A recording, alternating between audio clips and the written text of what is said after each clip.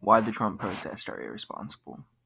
The protest being held by affected citizens is 100% constitutional, but they are going about it the wrong way. I will stand up for anyone feeling they need to protest to be treated correctly, but the science behind the novel corona has shown that the virus is dangerous and is killing many people.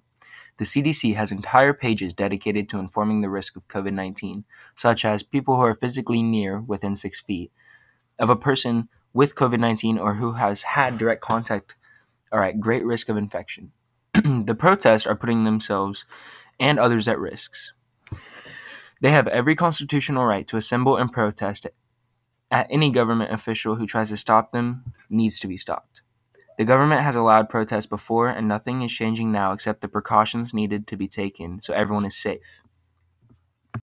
I do not want to protest and assemble with a bunch of people who won't wear a mask, but I believe that if they wanted change, that they would listen to the scientists who are and have been researching this disease. In the image above, a protester is holding a sign that reads, "Give me liberty" or "Give me COVID 19." with a child in less than 2 feet from another protester. From the point of view from someone who has had children in their life, they should not be brought into a protest, especially unprotected.